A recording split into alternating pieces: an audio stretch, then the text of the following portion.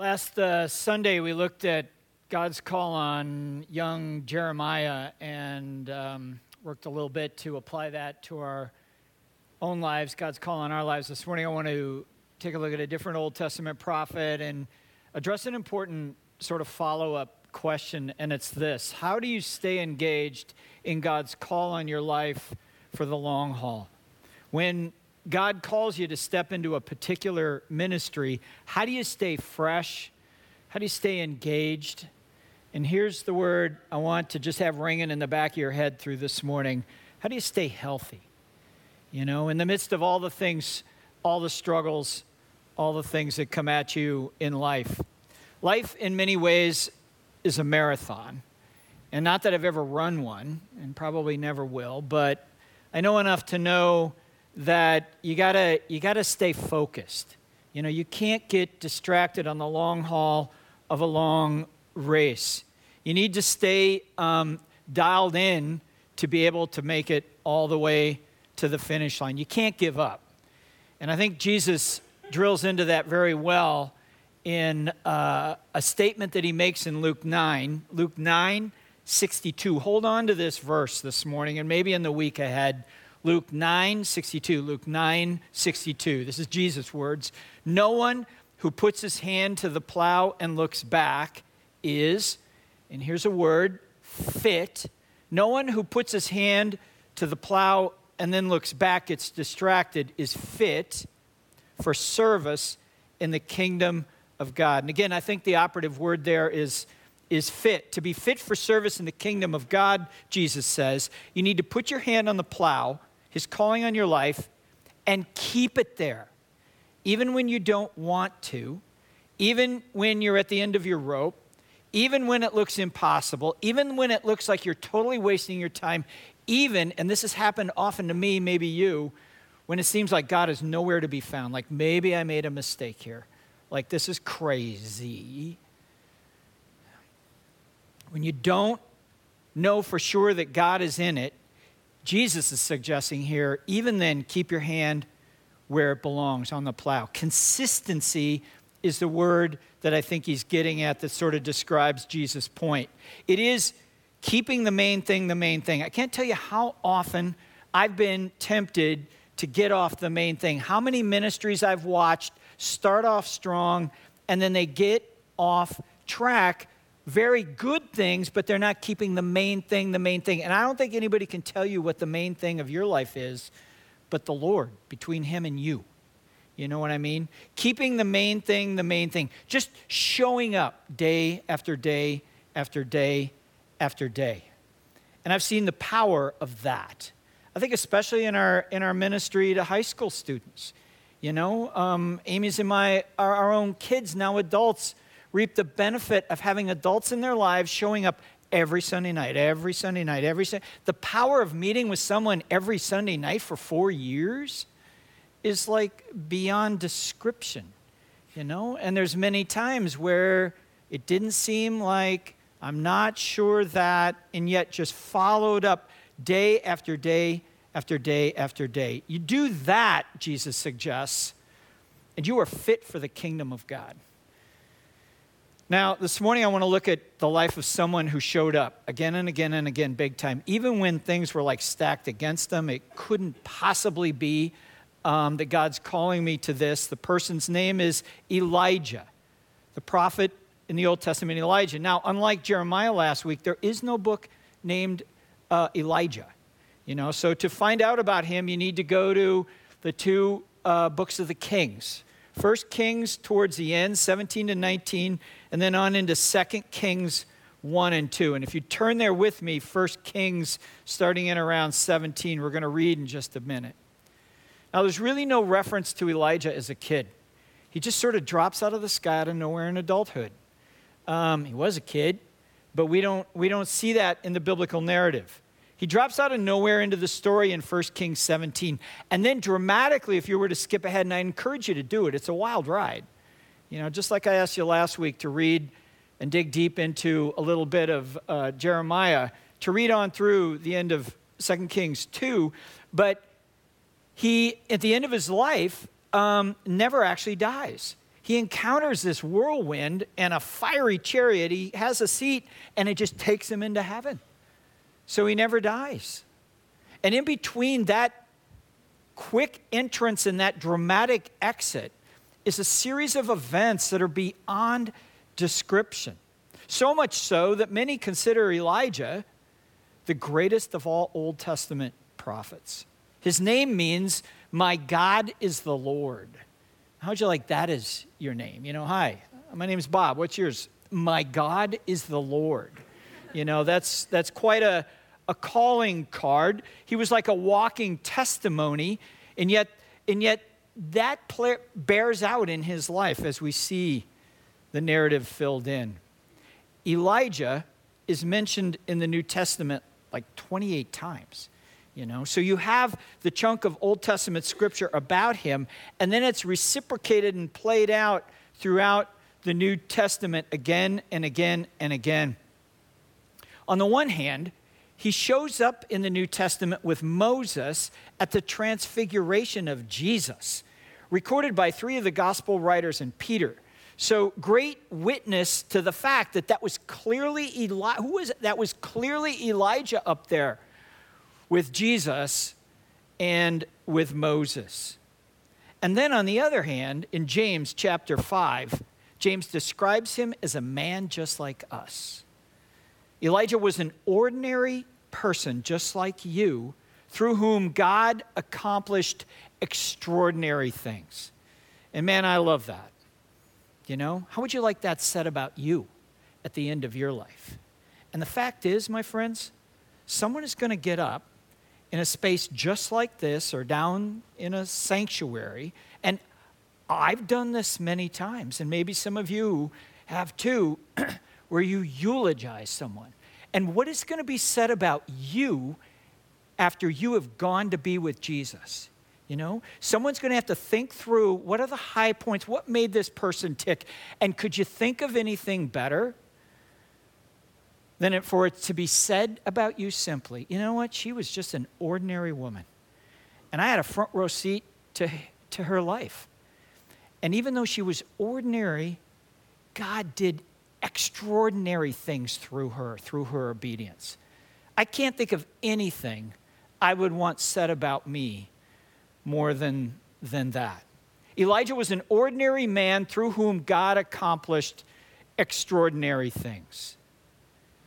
Now, last week I mentioned that there were 2 types of Old Testament prophets. There was the type of prophet who spoke the words God gave him, like Jeremiah, "Thus says the Lord," and they would deliver the words given to them, to the people God told them. There was another type of prophet, and this was Elijah, who we're looking at today, whose not so much words, but the events through his life. His life was like the mouthpiece of God. So it's God doing things through people like Elijah, God speaking things through prophets like Jeremiah. Time and again, God did incredible things through Elijah. Things that God wanted people to know about him. And those things were powerful. They were consequential. God was on the move, refining and doing. And the fact is, he is today as well. I grew up in a nice little sleepy church in suburban Minneapolis. And I got to tell you, I gave my life to Jesus. I believed the Bible. But I never really saw or thought there was much evidence to be given today to God doing things. And when I got off to college, I had my mind blown that God is still advancing his kingdom today. Not in crazy ways, although sometimes, but in people's lives that just keep showing up. God is on the move today, advancing and refining and doing.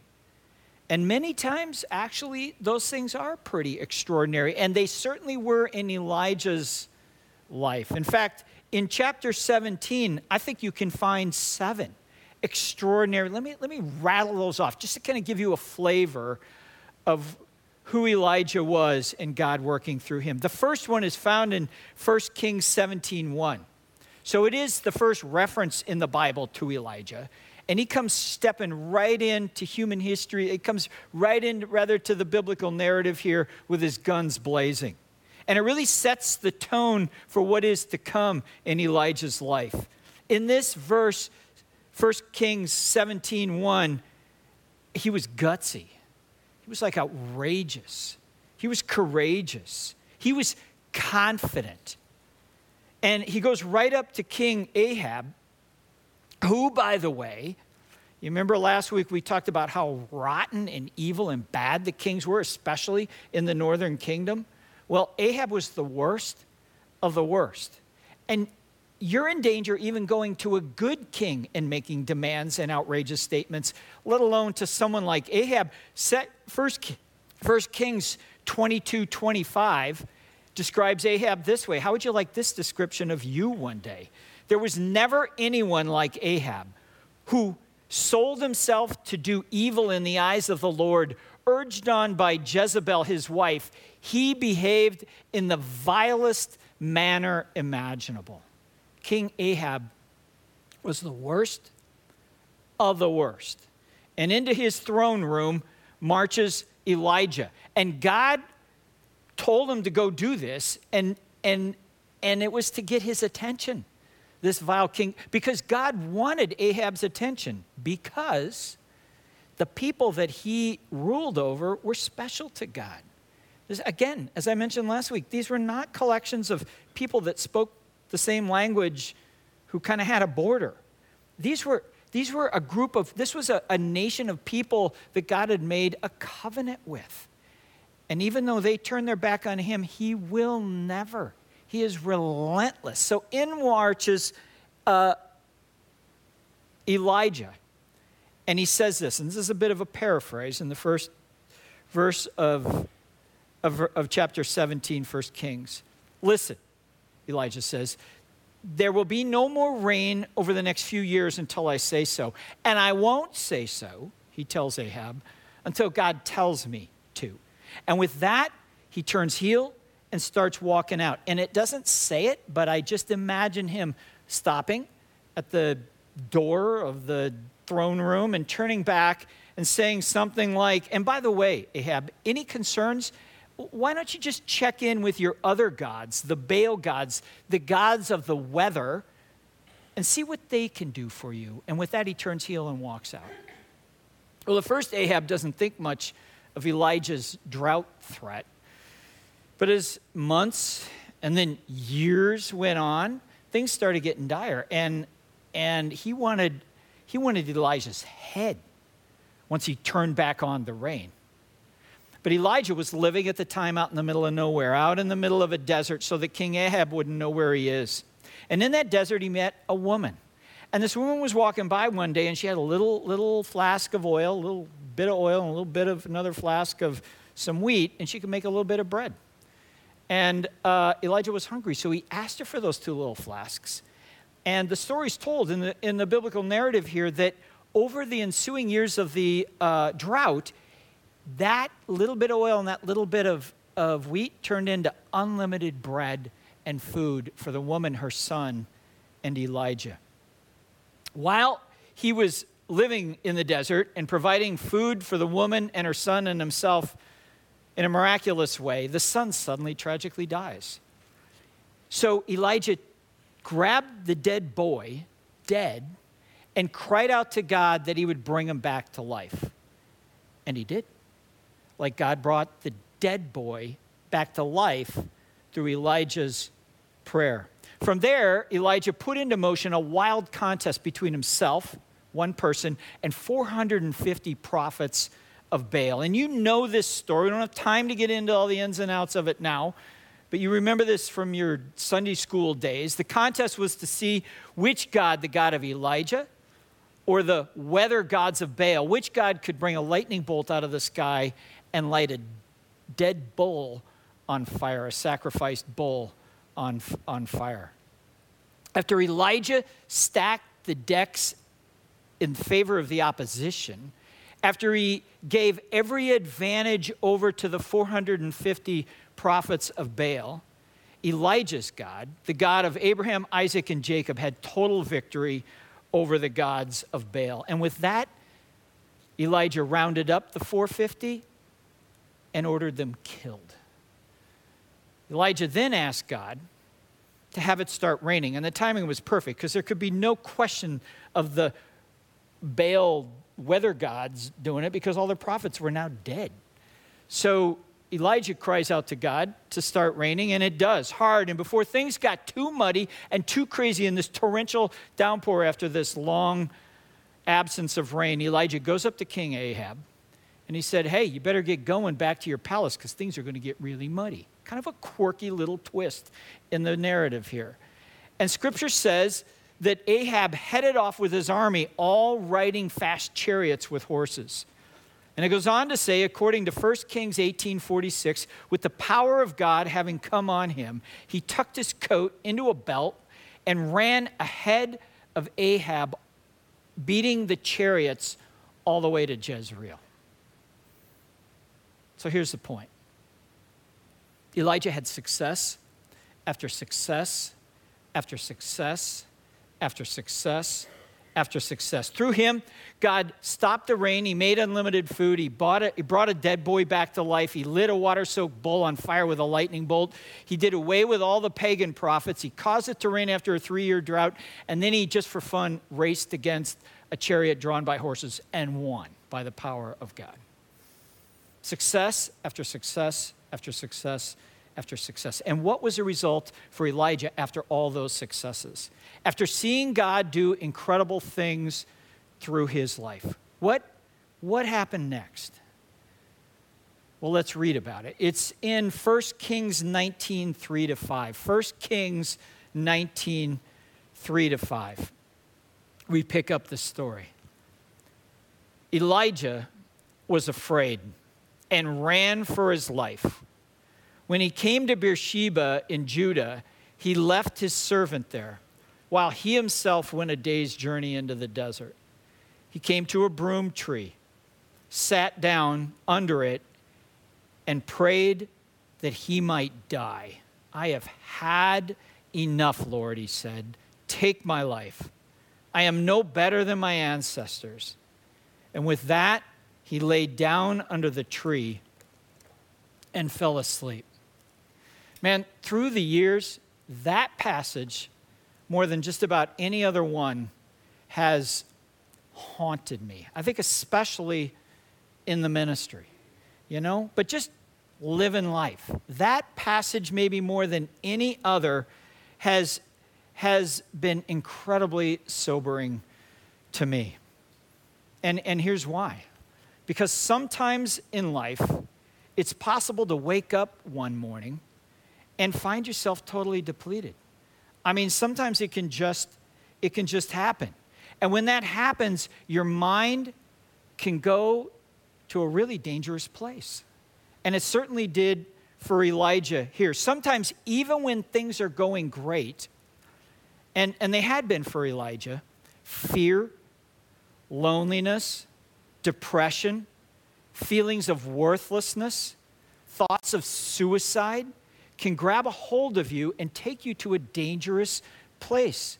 We see that.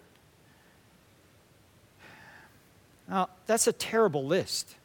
Fear, loneliness, depression, feelings of worthlessness, thoughts of suicide. But it's a list I want to look at a little bit for a remainder of time this morning. First, fear. If there's anything that can debilitate you, it's fear. Fear can stop you in the tracks. It can cause you to not think straight. It can cause you to turn and run, and that's what happened to Elijah.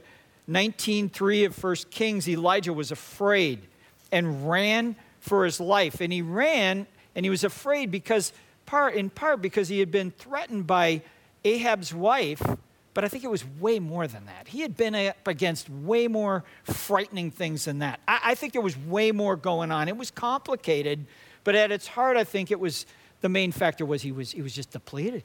He was like exhausted. His defenses were down. He was not thinking straight. And I think we can all identify with that from time to time. So Elijah ran in fear from Jezreel in the northern kingdom, Scripture says, all the way to Beersheba in the southern kingdom. That was 100 miles. A woman threatens him, and he turns heel with a companion, it turns out, and runs 100 miles, crosses an international border. What is going on there? Fear makes you think and do crazy things. And if that's you this morning, if fear has a grip on you, whether it's you would deem it as rational or irrational, I would really encourage you to do two things. One is take that fear to a Father that knows you and loves you. I mean, that's what Jesus did in the Garden of Gethsemane. You know, he was so up against what was about to happen to him, as committed as he was, that he sweat blood. And he went to prayer, and he asked other people to pray for him as well. Give your fear to God, and then bathe it in Scripture. Bathe it in Scripture, and there's so many Scriptures. Do a search. It's easy, and there's tons of Scripture to bathe your fears in, because Scripture is honest about the things. It doesn't just sweep them aside under the rug. It says, yeah, that is scary. And I'm bigger than that, God says. Deuteronomy 31:8. God will never leave you, nor ever forsake you. Do not be afraid. Do not be discouraged. Isaiah 43:1. Isaiah 43:1. Man, came sailing in through the sanctuary window one day and bonked me in the head. I was sitting in there and just asking God for a passage for a particular purpose. And this verse, I've claimed it as my own, and I've used it so much in the ministry. Isaiah 43:1. Do not fear, for I have redeemed you. I have called you by name, and listen to me. You belong to me. Do not fear, because I have redeemed you. I have called you by name. I know everything about you, including your name. And you belong to me. So don't think this thing coming up against you, you're on your own, because I have more at stake here than even you do. I am with you in this. And the Psalms and so many other scripture passages. If you're struggling with fear and anxiety, and we are in this culture, talk to God and embrace the truth of His Scripture. Second, loneliness. Once in Beersheba, Elijah did something incredibly foolish. Second half of 19:3. When he came to Beersheba in Judah, he left his servant there, while he himself went a day's journey into the wilderness. That is not smart.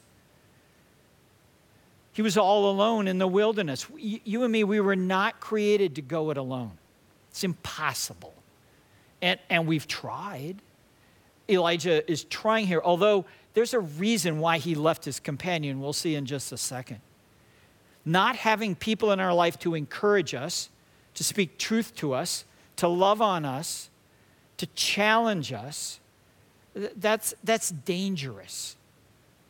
If you've ever been in a lonely place, you know how debilitating that can be.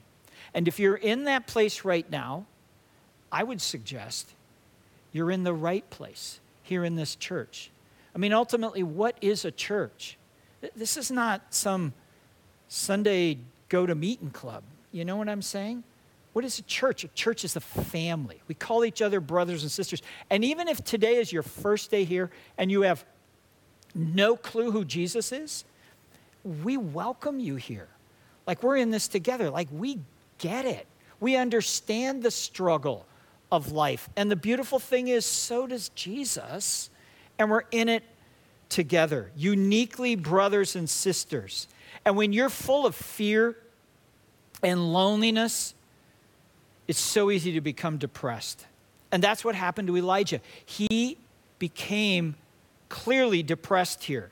And to make matters worse, his depression was combined with feelings of worthlessness. I am no better than my ancestors, he said to himself. Now, there's all sorts of implications for a statement like that. I am as rotten as my grandparents and my parents. Things I swore I would never, you know what I mean? We've all said things like that from time to time.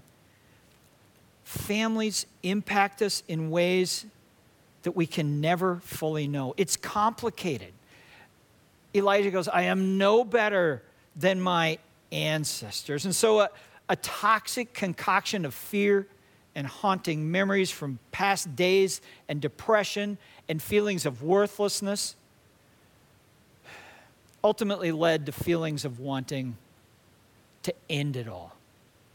Elijah decided that the only way out of these overwhelming feelings was to kill himself, or better, have God do it, you know? And that, it seems to me, is why he left his companion back a day's journey. That part of the story made no sense, but in retrospect, it kind of does.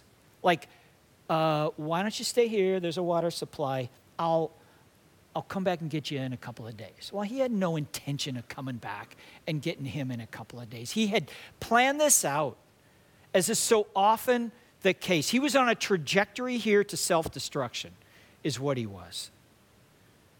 And Scripture says, he came to a broom tree, sat down under it, and prayed that he might die. Take my life, he said. Listen, if you're feeling depressed to the point of wanting to end your life, you need to know that all is not hopeless. Or someone in your life, they need to know that all is not hopeless. The circumstances you find yourself in today will not last. Sometimes we get stuck thinking that things won't change, but in fact, things do change. You need to know that we all experience a range of emotions. Sometimes we're feeling on top of the world, and sometimes we don't. That is a natural range of human emotions, but when things get stuck down here, you need to do something about it. And if you have a friend who's stuck down here, you need to step in for their safety and for their well-being. If you're feeling way down, the first thing you need to do is to find someone to talk to and to unpack that. Someone who cares and someone who can remind you that there is, in fact, hope. A hope found in Jesus Christ. We here at this church are available in that regard to come confidentially, bring a friend, come yourself, and let us help find you help. Jeremiah 29:11. For I know the plans I have for you, declares the Lord, plans to prosper you and to not harm you, plans to give you hope and a future. For Elijah and for you and for me, today God has plans to prosper, to give hope, and to give a future. And he does it by meeting us right where we are. He doesn't expect us to get all fixed up first and then we can come and worship God. He meets us right at our point of need when we're fearful, lonely, depressed, feeling worthless, exhausted, suicidal. He comes to us as he did Elijah, and he meets our needs. And here's how he does it. He does it again and again, gently and tangibly and totally. He meets our emotional needs. He wants to do that. For Elijah, that happened as he convinced them that his life did count for something, that his life wasn't a waste. He meets our physical needs. For Elijah, he did that by providing rest and nourishment. We need to take care of our physical bodies. He meets our spiritual needs. For Elijah, that happened when he spoke with him, had encounters with him, was incredibly gentle. And it wasn't in the big, loud, and brashy stuff. It was, as Scripture records, in the gentle breeze, in those quiet moments. He met Elijah's spiritual needs, and he will for us as well. He meets our relational needs. And for that, as the story goes along, he leads Elijah out to a companion named Elisha. And the two of them walk together all the way to the end. And he will meet our relational needs as well. If you are a follower of Jesus this morning, he has a calling on your life. You could try to avoid that, but you will not be able to. You have a calling on your life. And in the days ahead, may you and I let God provide what we need to follow that calling emotionally, physically, spiritually, relationally. May we discover those things together here in the body of Christ. In the days ahead, may you and I stay healthy and to do it together. so that we can keep our hands to the plow and stay the course all the way to the finish line. Let's pray. Father, we get the sense that you're up to something here in our lives. We always do. We struggle with that. Your call in our lives, we're excited about that. We recoil at that and all that and more. And yet we this morning, as we approach a new season of ministry, want to say yes to you, individually and corporately as a church, that you would advance your kingdom here on earth in ways that are in splendor in heaven. We count it to be a privilege, and we love you back for it. Would you heal where that needs to heal? If there's one here this morning or someone in one of our lives that's struggling with depression and thoughts of suicide and the rest, may you lead that person to help. Would you heal that person and use us to that regard? And then take them and take us all into a place where we can answer your call to be fully alive and fully healthy as you intended. Jesus, we love you. Father, we thank you for your generosity of your beloved Son. And Holy Spirit, we stand at the ready. In Christ's name, amen.